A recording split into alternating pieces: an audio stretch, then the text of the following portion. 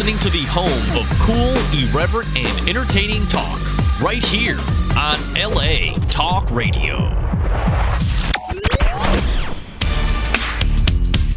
You're listening to The Art of Love with your host, Lucia, right here on LA Talk Radio.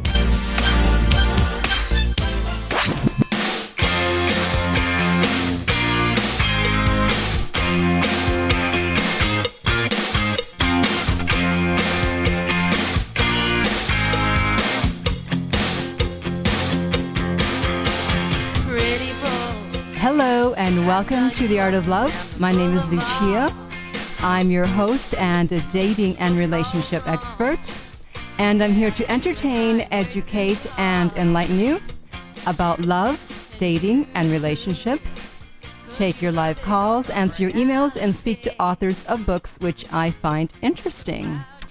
And today, the book has a very controversial title, so this will be very interesting. The title is The Problem with Women, ... is Men. So, in case you're worried that this is a male-bashing show, in case you're a male listening, let me just say that I'm neutral. I'm like Switzerland. I'm neither for nor against men or women. So don't assume I'm simply on the women's side because I'm a woman. I'm all for equality and for teaching men and women how to get along in the world and in dating. So there will be no male bashing. All right. So let me bring my guest on. It is Charles J. Orlando. Hey, Charles, welcome to the show. Hi, thank you for having me. How are you? Wonderful. Are you on a speakerphone? No, I'm not. Wow, it sounds like it. Okay.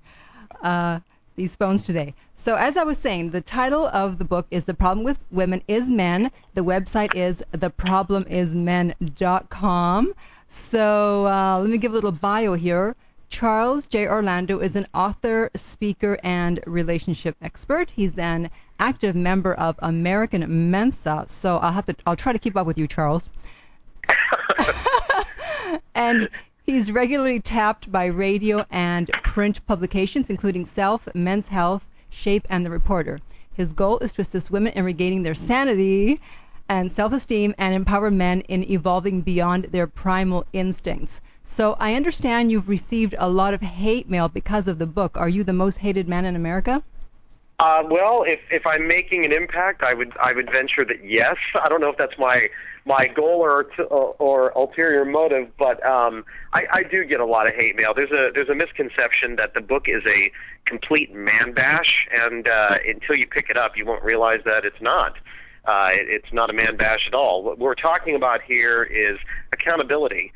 And books of this type are usually broken up into a couple of different kind of genres. There's books written by women for women that kind of give some dating tips and quips of how to make yourself more presentable to a man, how to change yourself in order to become a better woman so that he'll understand you better, how men are interpreted, etc. But it's all about how women need to change. The others are about kind of dating tips, how to meet someone, etc. Mm-hmm. I think that my book puts a lot of the onus on men directly for bringing a lot of their primal instincts and challenges to relationships today, and how women don't need to alter who they are or what they want to placate the man in their life, but rather that men with some of their challenges need to fix themselves before they enter a long-term relationship. So yeah, it makes me hated. I put accountability on men, you know. So I have to ask you. So you're in Mensa. What is your IQ? Oh God, do we really have to measure? It's above 145, if that helps. Wow. Not that I know what that means, but. Well, you know, I mean, that and a nickel will get me on the subway. Yeah, exactly. You know, come on. Exactly. I know. Tell me about it. Well, I'm 21, just since we're exchanging IQs here. So anyways, yeah, you know what you were talking about, women improving themselves, because, you know, I had an epiphany a few weeks ago, because I know, and I'm sure you know, of a lot of women these days who are beautiful, intelligent, great careers, and yet they cannot find a guy. And no doubt. And I thought, what's I think is happening is that women, they're working so much of themselves and they're interested in becoming involved in all facets of their lives, and yet men aren't. They aren't keeping up with the women, and so there's all these great women walking around, and they can't find men who are close to them or their equals, and they refuse to settle, and so they end up being alone. No doubt. Well, you can take two very powerful, famous women in their own right, one being Drew Barrymore, one being Alyssa Milano. Neither can maintain a relationship. Even somebody as reality TV-centric as Kim Kardashian or Khloe, they can't keep a guy either. But to your point, when you have women who are entering college nearly 2-to-1 over men today, and who are actively looking to improving themselves on a constant basis, and men are very, very set on, I'm just kind of who I am, take me as I am or forget it, you have a complete and total fundamental disconnect. So unless men are going to bring their A game not only to when they introduce themselves to a woman, but throughout the entire relationship and raise the bar the entire time, they're going to keep having these challenges, both men and women. Yeah, so you talked about an evolved man in your book. So then what is your definition of an evolved man? Well, an evolved man is more than just somebody who might star on something like Queer Eye for the Straight Guy. I think that you can have a package that's great. You have a wrapper around something, and you've got the right shoes and the right wardrobe and the right hair, etc. But packaging only goes so far. So what we're really talking about, at least I'm talking about, is men that are on a constant hunt to improve themselves. These are men who understand that at our primal levels, women are the caretakers and the nurturers, and men are the protectors and providers. Yes, we can acknowledge that and then push it to the side. Because in a modern-day relationship, there's much more to that. You need to be the best of what the alpha male would provide, which is that protecting, providing, hunting, gathering, etc. But you also have to encompass what's termed as a beta male. These are the wise men of the tribe later in life. These are the guys that everybody goes to for advice, and they're more hands-off than the alphas. But if you can meet that in the middle someplace, that's what I've termed as an evolved man. Okay, so you identify 4 core flaws that men have, and what are these flaws? Well, so these were established. So firstly, I'm a man. All right, so I recognize that we come very with our own set of continuous challenges. And truth be told, is if you read my book and you go to my fan page or you hear me here, there's a lot of women who are like, oh yeah, he's the perfect guy. Yeah. Spend 5 minutes with my wife, and she's going to tell you that I'm a total pain in the ass. Okay, So we'll just be really honest. Anyway, the flaws were kind of established as part of a trend line through my research for the book, and has been validated by the thousands of women I've spoken to since. So to discover these things, I spoke to 1,200 women, 400 men to write the book over 4 years to establish these kind of challenges in long-term relationships and marriage. So the 4 flaws in the order of importance that these women across all socioeconomic backgrounds and all walks of life, personal and professional. The first was uber dominance, which is really about control. Control of all things within their immediate and extended domain is how men can not only measure themselves but measure each other. We thrill it at every boxing match we watch, every car we pass on the freeway is a slight control victory, and that translates into personal relationships as well. The second would be fidelity. Yes, primal instincts, we need to sire children and perpetuate our bloodline, make sure that we find a woman who has large birthing hips so that we can have strong, virile children, etc., blah, blah, blah. I get it. But there's no rule that says in a modern-day relationship that men need to scatter their seed in as many fields as possible. So if you are going to enter into a long-term relationship, fidelity was the second one that women tagged as their challenge. The third would be etiquette, which kind of breaks down into 2 fundamental areas. The first being what would be considered modern-day chivalry, and not just being chivalrous with women, but with men as well. We're just talking about treating people the way they ought to be treated. And the other side of that is what would be considered just everyday general manners and civility. Bodily functions belong in the bathroom. Keys aren't Q-tips. Basic stuff Right. that a lot of men miss the boat on. Yes. And the fourth is emotional availability. It's not enough just to bring home bacon and fry it up. You need to be able to listen more than you speak, be able to be accepting of another's view rather than understanding how to solve a problem. Just because she brings you one doesn't mean that you need to just instantly solve it for her and move on. There's a lot of emotional availability that men are missing today. So it's interesting that you mentioned chivalry, because actually just this week I asked on my Facebook page the guys, I said, do you believe in chivalry? And one guy was very honest, and he said, well, it's not so much that whether we believe in it or not, but we know that women require it, and so we do it, otherwise we're not going to get the woman. Well, in a lot of ways, yes. And I think men sometimes get confused with the women that you kind of, as women find and maintain their own empowerment, and which has been coming since World War II, and we can talk about the history lessons of that either now or at some later date. Mm-hmm. But I think men are just basically confused. Do I still pull out a chair for her? She wants to pay half when we go out. I don't know. But well, how do I do this? And the truth is that women are looking to be treated as women, as ladies, but you have to be able to know how to ride the line. You're not going to be taking care of them. You're going to be taking care of each other. But you still want to treat them as a lady. Be a gentleman. Right. Now, how chivalry comes with a lot of it comes very tainted, where the little woman needs to be rescued, and that's not what I'm referring to when I talk about modern day chivalry. Right. Well, sometimes if we're wearing 4-inch heels, we do need to be rescued. I think anybody who wears 4-inch heels needs to be rescued. Yeah, there are certain shoes and outfits that a woman can only wear when she's with a man, because otherwise it's going to spell trouble. Well, not with me. At 5'5", I'm hoping that nobody wears 4-inch heels unless they're like 4'6". Okay, so. Wow. Now, in terms of, about paying. So then let's say the woman doesn't want to pay, and a lot of guys are expecting these days for the one to pay half the time, and let's say she's only willing to pay once in a while, then how should that be handled? Well, the golden rule is that he or she who does the asking should be the one who pays. As a gentleman, I would definitely want to pay all, if not half of what had happened, regardless of who asked. But today's etiquette demands that whoever does the asking does the paying. Okay, then what about, I've had guys who have said, we've gone on a couple of dates, and then they say to me, so where are you taking me now? The guys will say that to you if you're taking them on a date? Yeah, they're saying, so where are you taking me next? Like I'm responsible for the next date. Oh, I see. So they're measuring give and take. Well, I think that's, in my opinion, that's a red flag anyway. That's a very measured, if I do for you, then you will do for me, and there's a bunch of expectations there.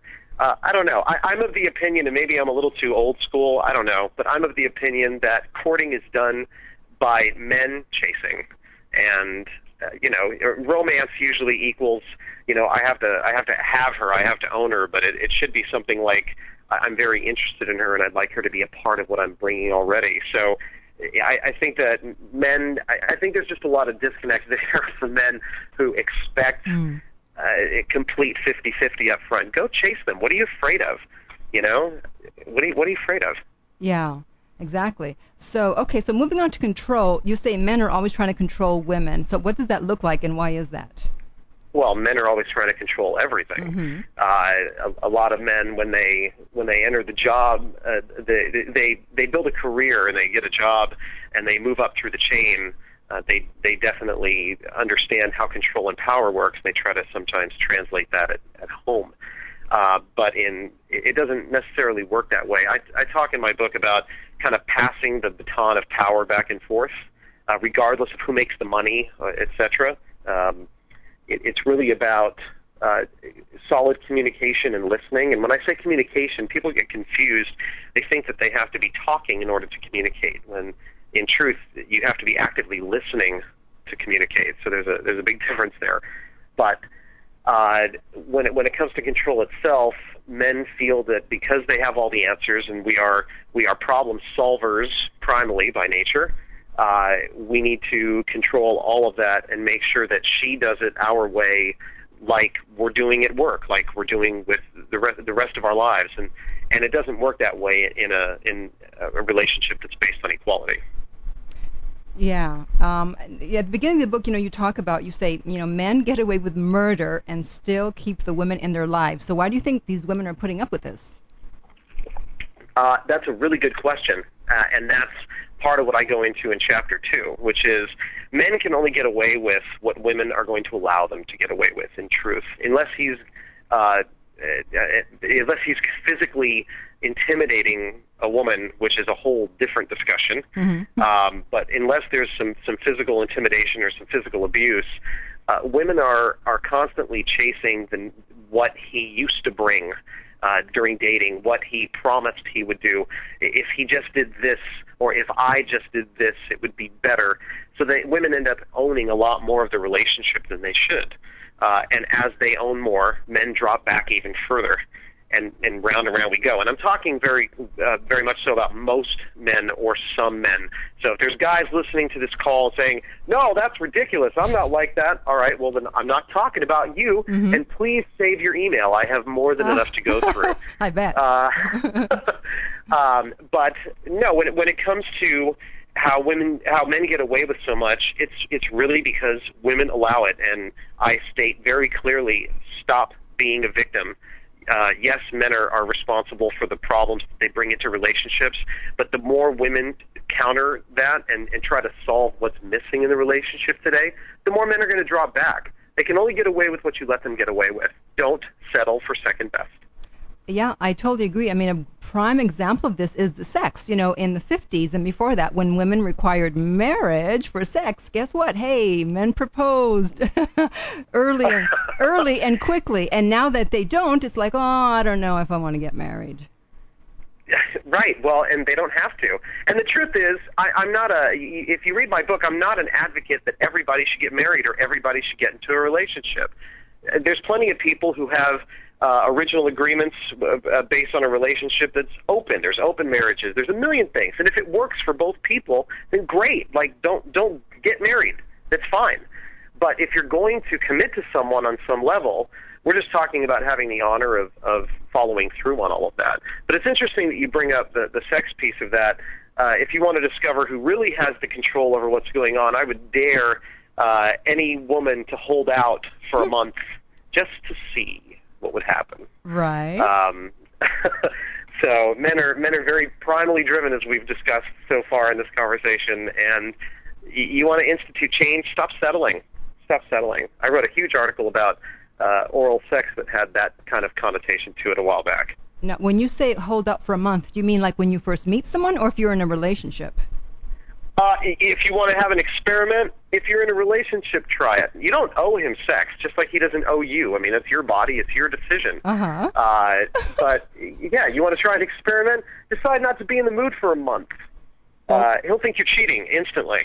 Give it 3 days. He'll think you're cheating. Wow. And what else will he think? This is very interesting to me. This is very exciting. Well, you're assuming I'm going to be able to have a male friend again in my life, or I'm going to walk out of my house and not sweat before I turn on my car. No, men are very, despite their false bravado of all the control that they have and all the dominance that they exude, the truth is that many men are very insecure.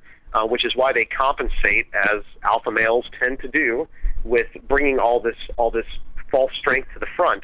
Because as soon as you get past all that false strength, you end up with a guy who, if a woman, if you're in a relationship, here's an example. If you're in a relationship for, let's say, 5 years, there's a pattern that's established thus far, right? Mm-hmm. If she wakes up one day and says, I'm going to go take a class at a local college, just because I feel like it at night. Mm-hmm. The class is 2 hours long, and it's 2 days a week.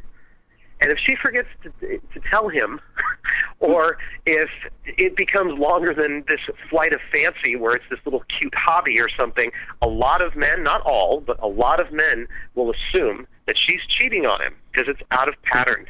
And that's the level of insecurity that you're talking about with a lot of men. So is that projection then? Because when men are cheating, they're out of pattern, and that's why women catch them, because we watch these things. Well, men don't know how to cheat very well. Right. I'm of the opinion. Well, all right. So there's 3 different types of cheating. I wrote an article about this a while back as well. There's flings, affairs, and then there's online infidelity. So flings are those short little things like opportunity made a good person bad. You know, he went to Las Vegas and he got trashed with his friends, and he woke up the next morning next to a stripper, and he went, "Oh my God, you know, what did I do?" Mm-hmm. That does it count? Of course, but it's different than something that's much longer term. So you end up with affairs, and those are the people who have invested not only physically but emotionally, and those are people that are looking to get caught long term because they keep raising the bar. This is an established relationship away from the primary relationship, and when men do it, they're very sloppy. They kind of push the envelope, and they leave a trail of breadcrumbs for somebody to find. They're looking to get caught because they either lack the courage or wherewithal to get out of their relationship in the first place. Mm-hmm. So online infidelity is a separate thing, which I'm happy to talk about if you like. No. No. We don't know. We can skip that online infidelity. And what was the third infidelity? No, that was it. Online. Oh, okay. I missed one. It's a pure emotional investment. So it's a lot more damaging to a relationship than something that's purely physical, because you've shared pieces of yourself and you've never touched them or seen them or slept with them or anything. Right. That's even worse. Okay, but hold it. Back to the no sex for a month. I'll drag you all over the place, so you got to keep me in line here. Yeah, exactly. Don't worry. You're not going to control me. I'm not trying to. That's probably why I've never been married, because no one can control me, and men want control. So, just kidding. Okay, so... Well, not all men. There are plenty of really good men Can't out there. say all men. Most. A lot. Now, what else happens if the woman holds out for a month? Please tell me more. Well, I've never known anybody who's actually done it, but I mean, things. What people don't necessarily understand is that there's things that men are just they don't understand what it is, and I don't either. To be a woman, you know, I don't get that. Mm-hmm. But you read a variety of books. There's a wonderful book called The Female Brain, and the author is escaping me right now, but it breaks down where in a woman's life and time of month and time of day, etc., how chemicals are released and how she changes her attitude due to all of that. But what men don't, so aside from all that and the science of it, men just don't, they forget that women were women first and they were wives and mothers second. And as the relationship progresses and there's children and there's changing dynamics in the household, you know, men forget that piece. Mm-hmm. So as a result, you end up with a woman who's not necessarily in the mood after she's been covered in baby vomit and dirty diapers all day when he gets home from work and has had a half an hour, 45 minutes to kind of decompress during his commute home. Let's just put a scenario out there. So what happens when she holds out? A variety of things. Sometimes it's a purposeful holdout and it's control.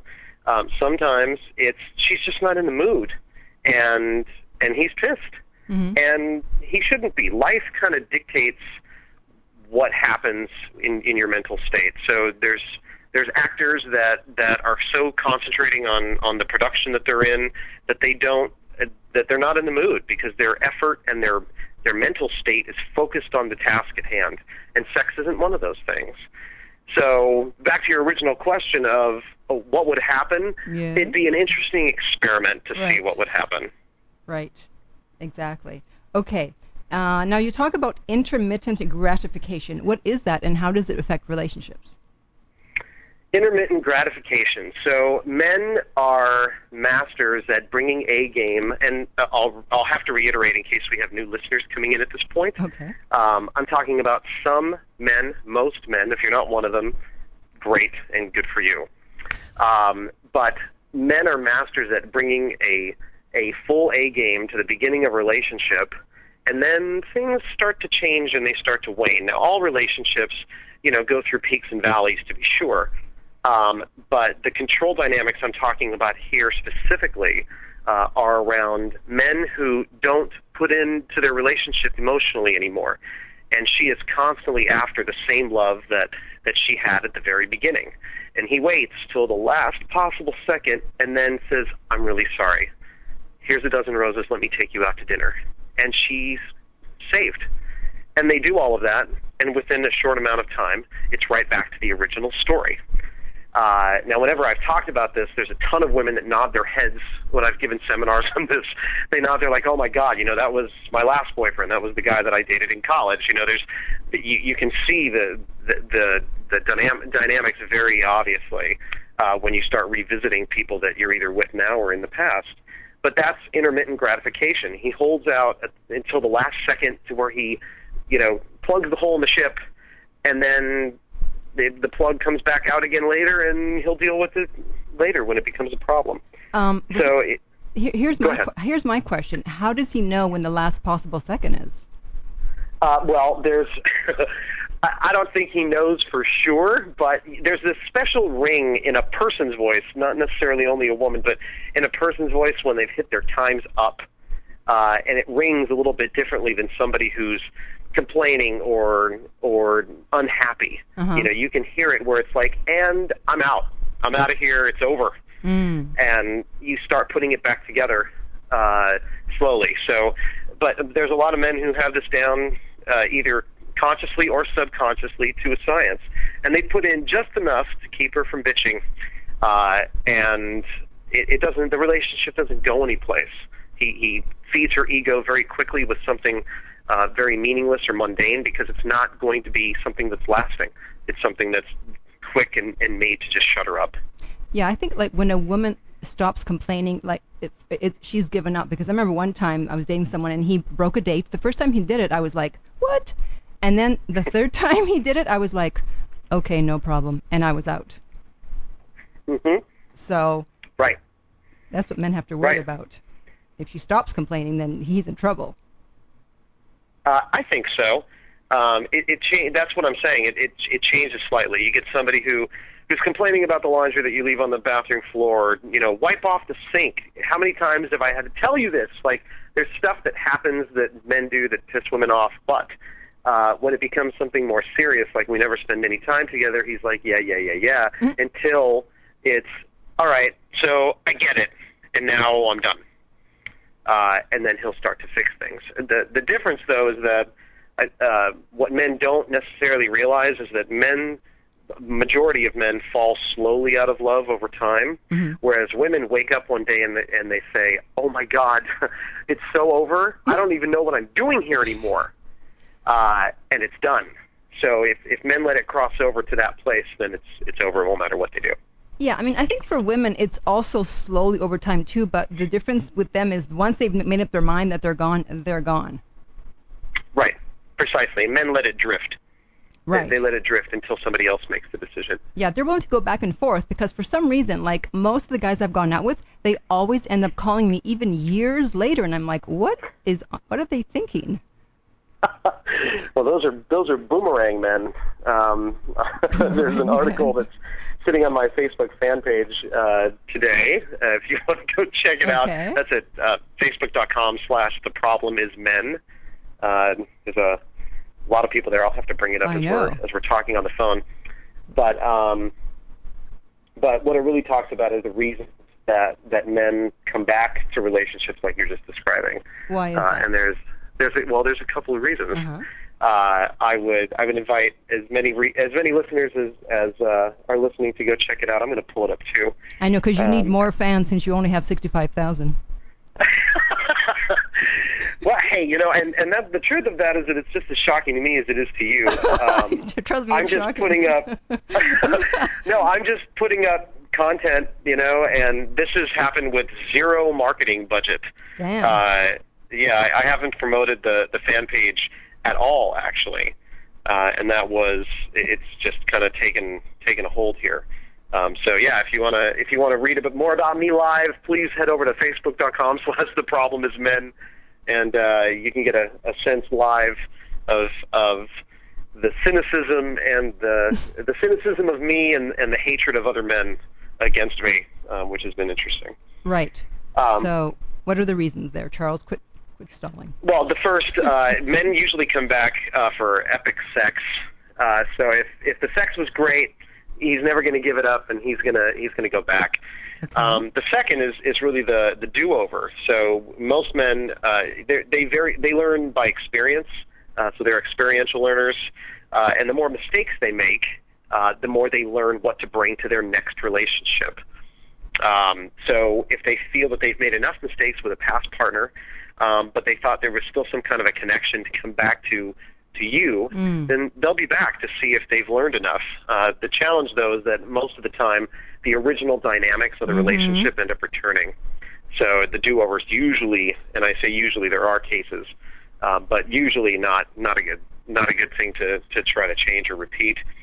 The third would be that he's single again. So he's on the rebound, and he busts out his black book, and he tries to figure out who he can call based on the other two reasons above, you know? Okay. So he doesn't want to be alone. Yeah, because recently, like in a period of a month, I had like 3 exes calling me, and I felt like the only woman on earth. I'm like, what the hell? There's no other women. They're all coming back to me. Well, and I would bet it started with something light, like, hey, I was just thinking about you. How are you? You know, something light, and then that's the bait on the hook, where they want to see if they get a what? F you, I never want to talk to you again, you know, or it's a wow, haven't heard from you in a while, what's up? And now he's got his foot in the door. So, right. You know. Exactly. Okay, so you mentioned being bitchy. So you talk about your definition of women being bitchy. Well, I'm just talking, you know, if we were to shift it and say, talk about men, they are powerful, they are respected, and if a woman's all those things, then she's a bitch. And I don't know, I've talked to a lot of women, and some of them are offended by the term. Most that I've come in contact with that have a degree of confidence and self-empowerment, they don't care, and they say, yeah, you know, I'm pretty bitchy like that. I'm pretty demanding. I want what I want, and not only do I want it, but I want it the way that I want it now. Like, where is it? And I've never seen that as a negative thing. So I've been, I say that my wife's really bitchy, and she is. And I say that with a ton of love. You know, we've been together for 20 years, 2 kids, wow. High school sweethearts. Aww. I finally got her drunk enough to marry me 12 years ago. So, but I think that a woman who's bitchy is really just not high maintenance, but just really high demanding. Like, I want what I want out of life, you know, and if you're not going to come with me and help me get it, you don't have to provide it. Just stand next to me and help me get it, because this is what I'm after, and you should want, you know, we should have something in common. You should want the best things out of life too. Let's go get it together. And if not, then you know what? I got better things to do with my days. Like, beat it, go away. That's the kind of attitude and the confidence that I talk about when it's being demanding and bitchy. My version of that is, this train is a rollin', and either hop on or get out of the way. Right. Now, you were talking about, let's see, evolved men. You said they need someone to bump up against. Is that the whole bitchy thing? I think so. My wife's a very strong lady, and I say this, by the way, as the guy who's been the sole monetary support in my house the whole time we've been together. So she's an abstract photographer. She's an incredible photographer, but she's a starving artist, you know, so the money that comes in is from me. But that doesn't have any bearing on the dynamics or the power that exists in the relationship. She's strong in her own right, and we maintain a balance of power in the house with each other, with the kids, because that's the way it's supposed to be. So when you have strong men, I'm a very strong personality, and I don't need some demure, borderline slave to make sure that dinner's on the table for me when I come home, and I need my laundry done a certain way, and like all the stereotypic crap that's straight out of the 50s. I don't need all that. I need somebody who's going to challenge me, because otherwise I'm going to roll right over them. So it's those types of men that strong women should be looking for, and vice versa. Yeah. Now, you mentioned ways for women to take back control. So there's 3 of them. Let's go through them. The first one, my favorite, distance. Well, so you're on the hot seat. Well, you're putting me on the hot seat with what this chapter is really all about. And one of the things that I go into in the book is a term called man training, which has gotten me very slammed over every possible media around.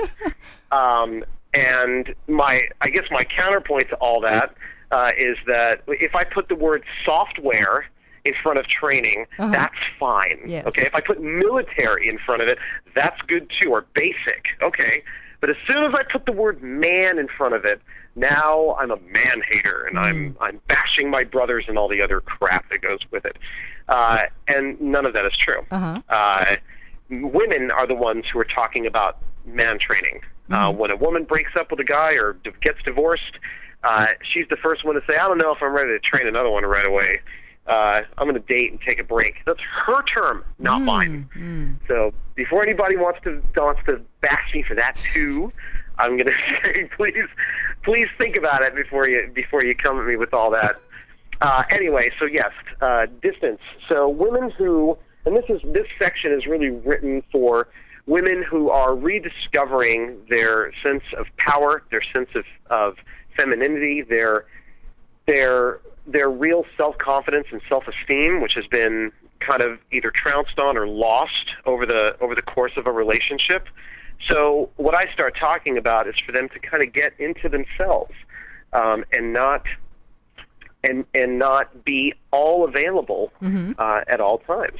So distance, like I brought up, going and taking a class someplace, that's the kind of self-investment that I'm really describing. Yeah, because you said men don't respond well to being put off.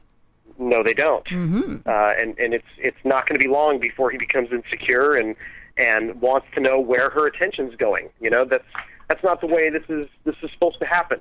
I mean, if the dynamics are something like, you know, let's pretend she's a stay-at-home mom and he's out working all day and she's had his dinner on the table for the past 10 years and the kids put to bed. You know, the kind of stuff I'm talking about here is, by the way, to use the example earlier, I've signed up for a class at the college, so you're going to have to be on your own for a while. And if you're not going to be home on time, then I'm going to have a sitter here. And I got to go. I got stuff to do. And that's taking control of yourself. She's not doing anything except investing in herself. Right. So is he going to flip out? Yeah. Yes. Yeah. Okay. But do it anyway, damn it. Well, yes, do it anyway but do it anyway and then really do it. And that's where step 2 comes in, which is assertiveness, you know. So you're going to find a guy who's defensive, who's a little bit on the ropes, and I would bet a lot of money that he's going to not only flip out, but he's going to rebel and make things even more difficult. He'll find reasons not to be able to be home in that situation. Now we're in a battle for control. And the important piece here is to not back down. And I go in the book, I start talking about thought seeds of how to create that type of behavioral change. So the difference between kind of bitching and nagging or taking control is very different. And you have to do it with anybody who's new to new skills, you know. So one of the examples I use in the book is if the dishes need to be done, usually you'll have I've been here all day. This is the woman talking. I've been here all day. I'm not a slave here. Like, go do the dishes. It's the least you can do. You've been gone. And instead of that, it can be, you know what? I know we're both tired, so here's the deal. You want to wash or you want to dry? And then that's a choice, quote unquote, but it also creates kind of a joint effort. So you end up with some type of, forgive me, bonding that happens between it. And she's not stuck with all the work, and he's putting in his 50% instead of not. And there's a number of examples in the book like that. Right. The challenge with all of this is that as the dynamics begin to change, if she laxes off a little bit and doesn't follow through, which is step 3, then things may regress and return back to the way they were. So to stay vigilant and to stay following through on everything she's established is key to this whole thing. Now, truth be told, she may end up losing her relationship through the course of rediscovering her own empowerment. And the disclaimer in my books clearly states that I am not responsible for that. But what are you really losing there? If you are with someone that is not supportive of you and is not supportive of what you want out of life, someone please tell me what you're losing by going and chasing your own self-empowerment and your own self-esteem. Exactly. Look at what you're gaining, not what you're losing. Correct. Well, you're not losing much. If they were that much of a drain on you emotionally, I don't see what you're losing. Yeah, I just think people think that, relationships are supposed to be so hard and we have to stick to it and try to get through it as best we can. Well, I think there's a point where that's true, but there's also I think that's true, but there also comes a point where it becomes more work than it is effort, and I've talked about this a bunch too. People say that relationships are work and marriage is work, and I disagree. Mm-hmm. Marriage takes effort, to be sure, but work is that thing that you do in order to earn money to do what you really want to do. Mm-hmm. Effort is what you put into things that you care about, that you're most passionate about. So, it's a slight thought shift. I don't think that marriage takes any work at all. I'm not going home going, I got to go home and work on my marriage now. Like, come on. Or maybe even another word besides effort would be attention. Just marriage needs or relationships need attention. Yes, they do. Yeah. Yes, they do. Right. So, okay, and then you have this wonderful, I call it quiz, for the evolved man, or like you ask questions and you teach them stuff. So it's like, this is like a class for guys.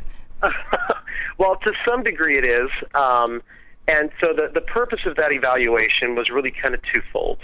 The first was, there's a lot of men who have said, what are women looking for in a guy? Well, I have a lot of your answers. Not all, but a lot of the answers in the book of what women, the kind of widespread experience, knowledge, and everything that a woman's looking for on some level. But it's also for the woman's side where you end up with a guy who doesn't know anything about anything except who's going to be on Sunday football. Right. And you end up with nothing to talk about, no experiences to share, zero. So what I've put together is kind of an evaluation of what women are looking for and what they should be looking for in a guy as well. So it's both sides. Men can figure it out. Women can see what they should expect. Maybe we can meet in the middle somewhere. Now, you asked a question in that evaluation about who talks dirtiest, and apparently the answer is women. Oh, well, that shouldn't be any surprise to you. Come on now. I realize we're not going to air your dirty laundry on this show, but I have no preconceived or false notions as to who. It's definitely women, hands down. Women talk the most. You get a guy, if he ends up having sex with a woman, he'll end up talking about how he hit it last night, and nice, and that's what he'll get from the rest of the guys. Great. But women don't talk only about whether they did it or not. There's a lot of detail. So just a note to the guys who are listening, it'll be everything from the way your hands move to the way your body smelled to the way your breath was to what you did before, after, all of it. During, everything. Yeah, size, definitely size. All girlfriends know the size of their girlfriends' boyfriends. Right. Or husbands. Sorry. We have to let it out. And then under your recommended reading, you mentioned the book written by my male counterpart, Sun Tzu, which is The Art of War. Definitely. I think it's important from a historical perspective, and obviously that is not even close to a complete list. I threw a bunch of books on there that women had talked about, that I've had experience with, that a lot of the men had said that they had read, but it's not even close to a list. Like, the main message out of that is further your knowledge. Please take a look at everything from Fahrenheit 451 to Ellie Wetzel's Night. I mean, just pick a book and learn something new. You don't have it all nailed, and that's the point. Is that life is not a destination; it's the journey that you take before it stops. So don't settle for what you are today. Go chase what you are going to be tomorrow. Well said. Now, you also said that unattached, unevolved men are usually very comfortable with who they are. So then how are we supposed to expect them to change? Well, you can't control men who are set in their ways. Mm-hmm. You can only change yourself. Whether that's because I've run into a lot of women who exhibit what I've deemed in the book as kind of stereotypic male qualities. There's a lot of women who exhibit this stuff too. Not a ton. The majority is definitely men. But the truth of it is that you can't control what they do. You can only control how you act or react to it. So if there's a man who refuses to change, then that's it. It's kind of like getting someone who is a smoker, and they say, I promise I will quit smoking for you. I promise. They can't quit smoking for you. Right. They have to do it on their own for themselves.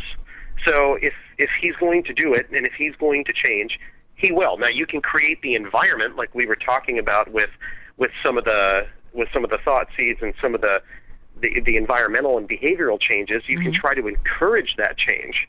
But the truth is that he has to make a choice. And if he doesn't want to make it, there's nothing you can do about it. Okay. All right. And then at the end of the book, you have your untold secrets of successful relationships. So can you give me your top 3?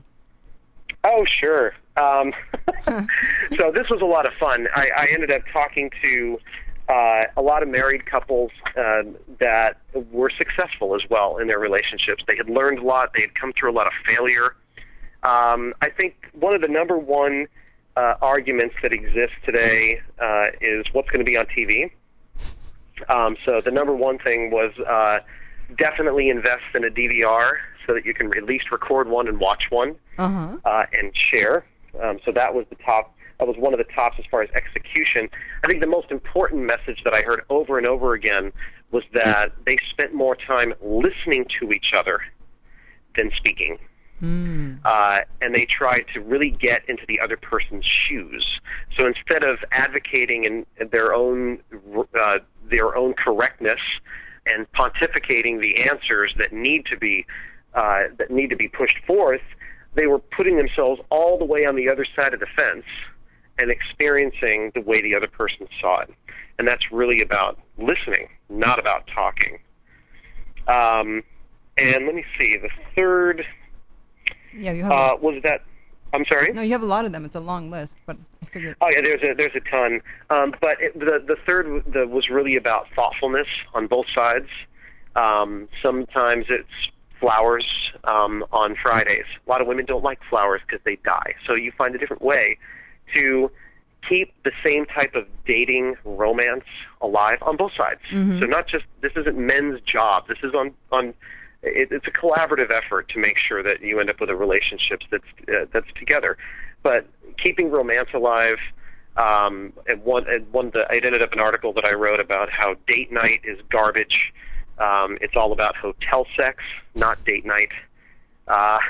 What? Where date night is very contrived, and it's very planned. It's not spontaneous. Yeah. Whereas you get a sitter and you leave the kids at home and you take off overnight, you don't end up having your thoughts going to the bills that are sitting on the counter when you get home, or the kids' lunches that have to be made on Monday, or whatever. You know, you get to disappear, and the economy's rough. So if it's a no-tell motel, then that's cool too. Like, you know, you can do whatever you need to do. Right. But find time to be adults and be thoughtful of each other was the third. Wonderful. Well, Mr. Charles, it's been a pleasure. It's been very nice. I very much thank you for allowing me to come on. Oh, absolutely. And of course, we are both going to be doing shows now on Mingle Media TV. Yes, mine's been on hiatus for a little while. I've been working on my second book, which is due out right after the first of the year. Wonderful. We'll have you back on for that, I'm sure. Do you have the title? Can you give it away or no? I cannot. You cannot. Okay, no problem. But I would drive everybody to my fan page. That as soon as it's available, it'll be there. And again, that's at facebook.com/theproblemismen. Okay, great. And all right, and then I'm going to eventually have you on my webisode anyway, so we'll be discussing it a bit further. Oh, excellent. Yeah, and I look forward to that. Okay, well, thanks so much for being on today. No, my pleasure. Thank you. Okay, bye. Bye-bye. All right. This is probably one of the easiest interviews he's had, but I can imagine if he had an interview with a male host, the guy would not be too happy, unless, of course, he was evolved.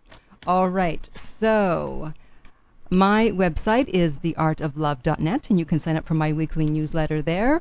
Of course, I have my book, Lucia's Lessons of Love, at my other site, which is lessonsoflove.net.